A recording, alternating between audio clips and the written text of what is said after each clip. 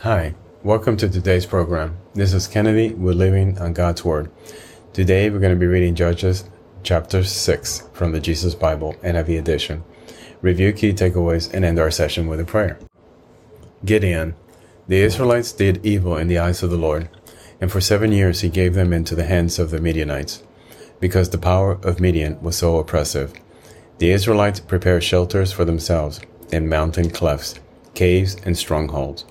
Whenever the Israelites planted their crops, the Midianites, Amalekites, and other eastern peoples invaded the country. They camped on the land and ruined the crops of all the way to Gaza, and did not spare a living thing for Israel. Neither sheep, nor cattle, nor donkeys. They came up with their livestock in their tents like swarms of locusts. It was impossible to count them or their camels. They invaded the land to ravage it.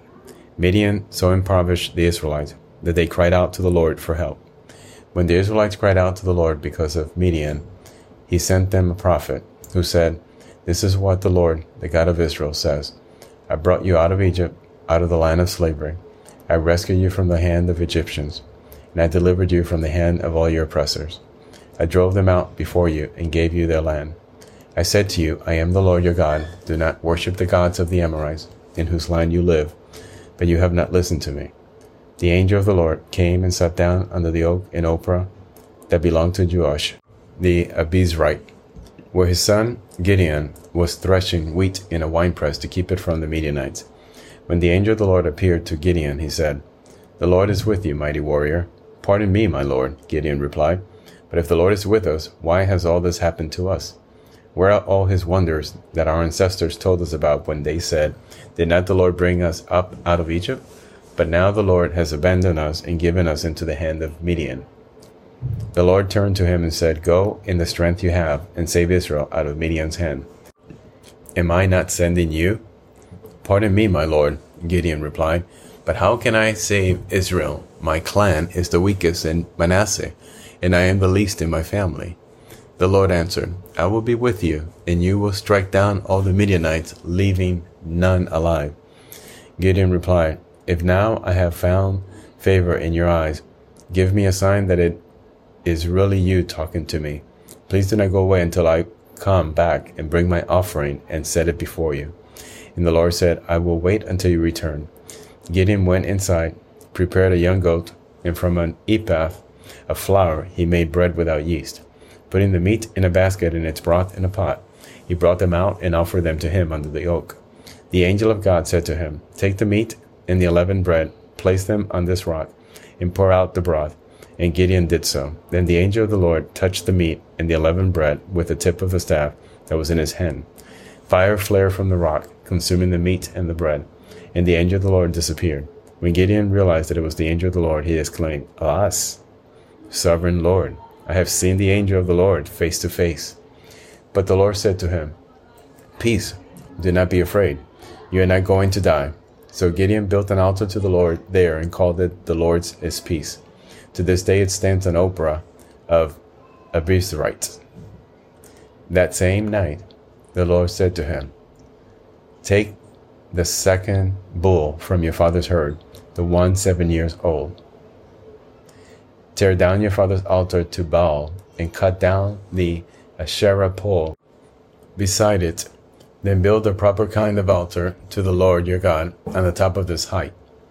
Using the wood of the Asherah pole that you cut down, offer the second bull as a burnt offering." So Gideon took 10 of his servants and did as the Lord told him.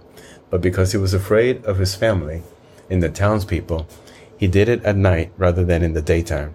In the morning, when the people of the town got up, there was Baal's altar demolished, with the Asherah pole beside it cut down, and the second bull sacrificed on the newly built altar.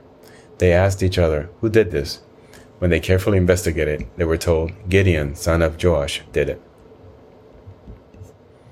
The people of the town demanded of Joash, "Bring out your son. He must die, because he broke down Baal's altar and cut down the Asherah's pole beside it."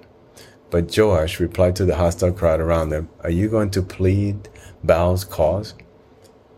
Are you trying to save him? Whoever fights for him should be put to death by morning. If Baal really is a god, he can defend himself. when someone breaks down his altar. So because Gideon broke down Baal's altar, they gave him the name Jerubbaal that day, saying, "Let Baal contend with him."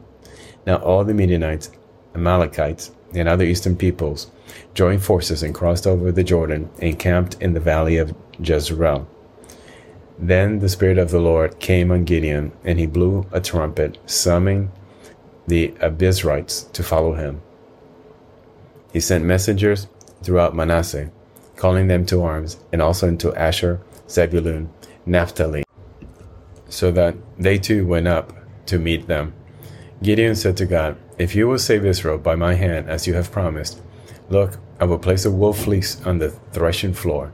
If there is dew only on the fleece, and all the ground is dry, then I will know that you will save Israel by my hand, as you said." And that is what happened. Gideon rose early the next day. He squeezed the fleece and wrung out the dew, a bowl full of water. Then Gideon said to God, "Do not be angry with me. Let me make just one more request. Allow me one more test with the fleece, but this time make the fleece dry and let the ground be covered with dew." That night God did so. Only the fleece was dry. All the ground was covered with dew. This is the end of Judges chapter 6. So we see here that Gideon is putting God to the test to make sure that the message he's receiving is from God. And the tangible symbol of the wet fleece was basically a secondary sign of God's faithfulness to confirm his word to the leader they had chosen. Now, Jesus, at the beginning of his ministry, was placed in a similar situation where he was asked to test God's loyalty and God's word, and Jesus refused to. He was tempted by Satan to turn stones into bread, to throw himself off the cliff, that he would be protected from any harm, and that a legion of angels would come to his aid.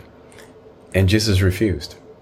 So we as the church, we should refuse to follow Gideon's actions and put God to trivial test. And we need to follow Jesus' example, where we should trust God's word and never doubt him or put him to the test.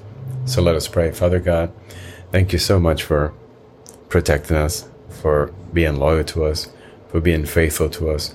Lord, you gave us your word, and that is enough for us. We should not mistrust it, question it, challenge it, call it into question, because you gave us your word and it's infallible.